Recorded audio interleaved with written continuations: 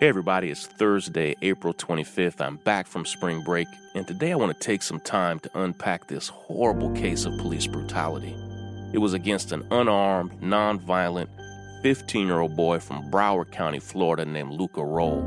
As you may have seen, students filmed videos of this encounter that quickly went viral, and Luca's a sweet kid, but in an instant, he was brutalized more by local police than most mass murderers, including heavily armed mass murderers right there in Broward County, Florida. Today I'm going to tell you about this case. I'm going to shed some light on important documents that I've obtained. I'm going to try to give us some insight into what's likely going to happen next. And then we'll move to some action steps that we can take together. Because listen, we're not just here to change the news. We're here to change the world. This is Sean King, and you are listening to The Breakdown. The Breakdown. The Breakdown.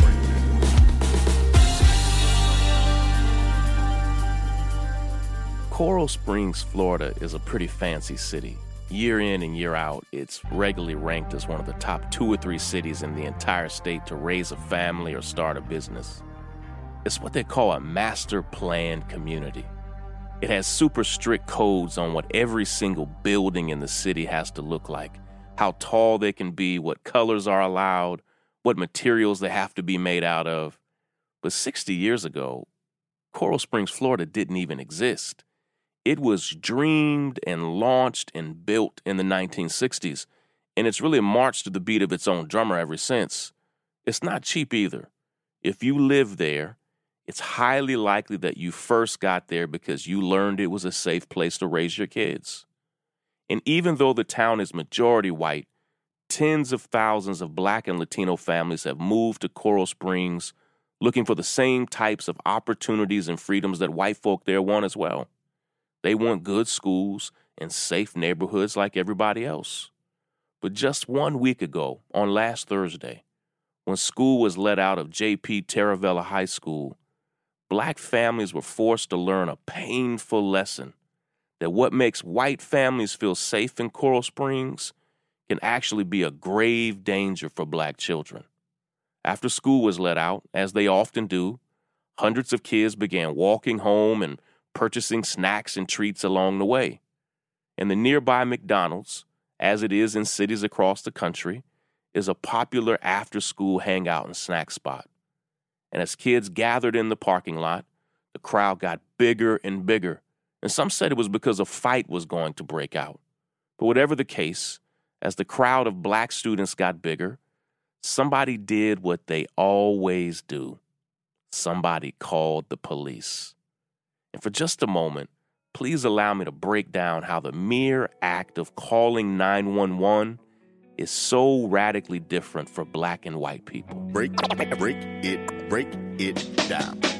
We now have listeners in 180 countries, so first, let me explain that in the United States, in all 50 states, if you pick up any phone and dial the numbers 911, it immediately connects you with an emergency dispatch operator who can then call the police or an ambulance on your behalf and have them come to the location where you say an emergency is taking place. Now, we pay for this service with our taxes. And for the average white person in America, they will openly tell you that if they were in an emergency, they wouldn't give a second thought to calling 911 for police or for an ambulance to show up. They call 911 often. But for Black people, calling 911 has always been problematic. It's hard to believe it, but the clip that I'm about to play you from the famous Public Enemy song called 911's a Joke is now 29 years old. Let me play the clip for you. Gone. Now, I dialed 911 a long time ago. Don't you see how late they're reacting? They only come and they come when they wanna. So get the morgue truck and then bomb the corner. They don't care cause they stay paid anyway. They treat you like an ace that can't beat the trade. I know you stumble with no use people. If your life is on the line, then you're dead today. So get up and get down. 911 is joking your town. Get up and get down. Late 911, where's the late crown? That's a quick sample of Flavor Flav and Public Enemy of their track 911's a Joke. And if you haven't ever seen it, Do yourself a favor and go to YouTube now and search Public Enemy 911's a Joke and watch the video. It's classic, and it's really a protest song because 29 years ago, they recorded a track on how problematic it can be when black people have to call 911. And 29 years later, that's generations. 29 years later, I think it's even worse.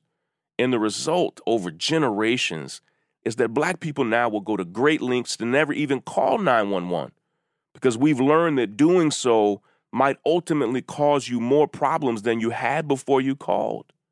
Now, you might call the police for help, and I've worked with many families across the years who've done this only for police to show up and brutalize or even kill the person who needed help.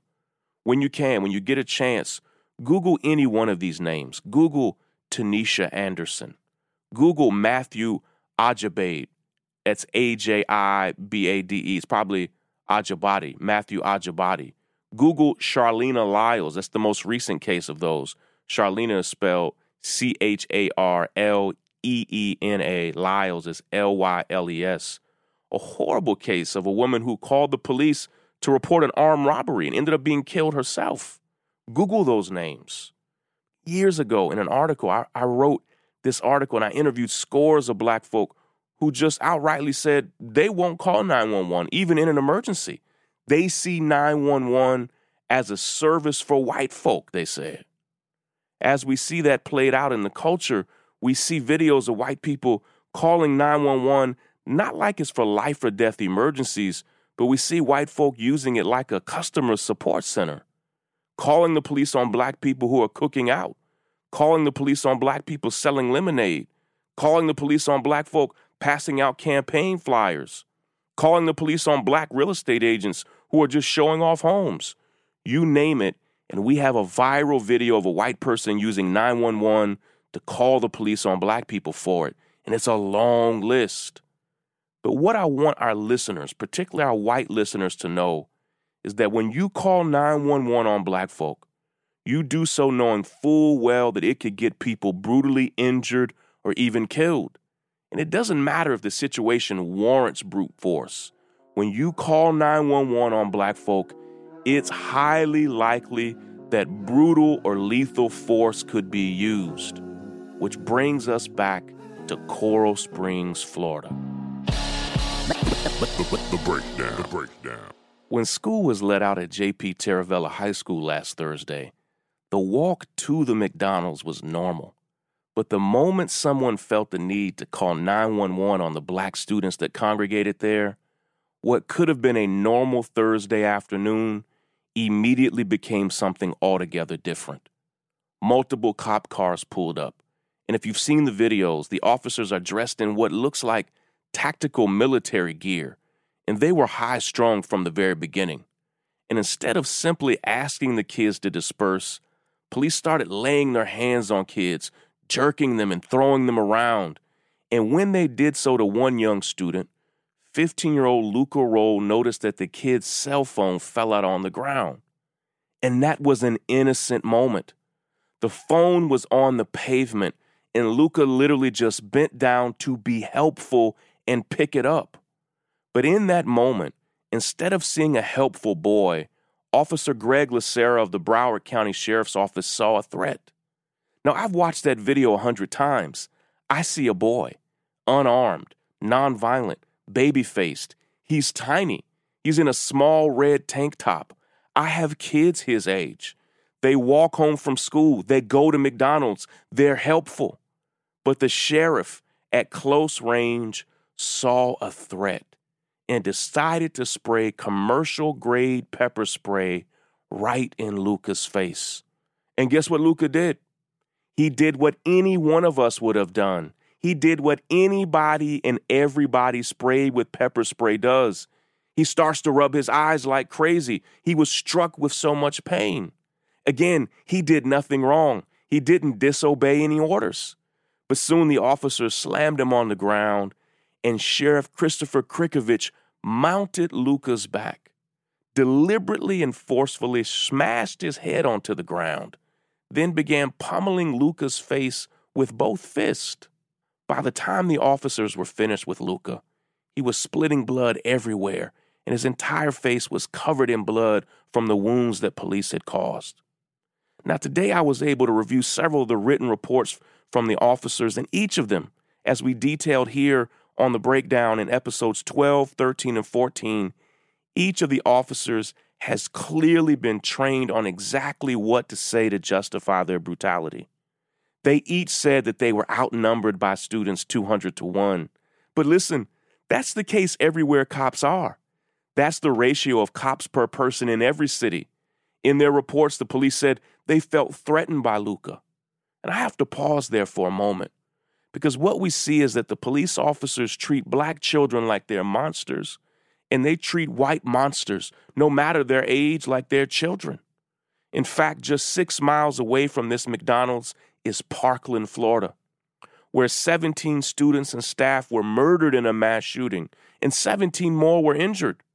And this same sheriff's department arrested a heavily armed mass murderer without so much as inflicting a single scratch on him.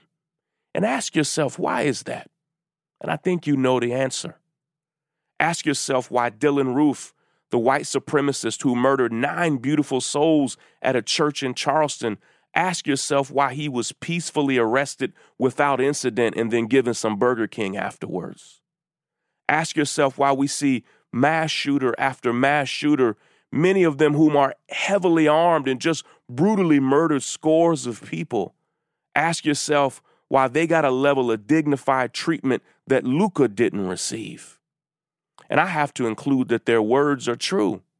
It's because they see Luca as a threat, and they treated him with brute force as a result, but they just don't see fully armed white murderers as the same threat, and so they treat them with a level of peace and professionalism that was completely missing in their treatment of Luca.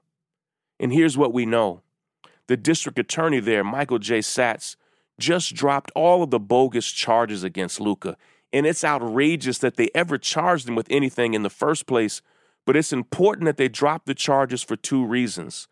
First, it means that Luca won't have a record, and that's great because he doesn't deserve one. He never had one. He's never been in trouble a day in his life.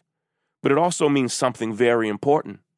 If Luca committed no crime, if he didn't resist arrest, if he didn't obstruct justice, if he didn't assault an officer, and those were the crimes they tried to charge him with, if he didn't commit those crimes, then that removes some of the legal justification that the police hope to use to justify their brutal assault of Luca, which brings me to our action steps for today.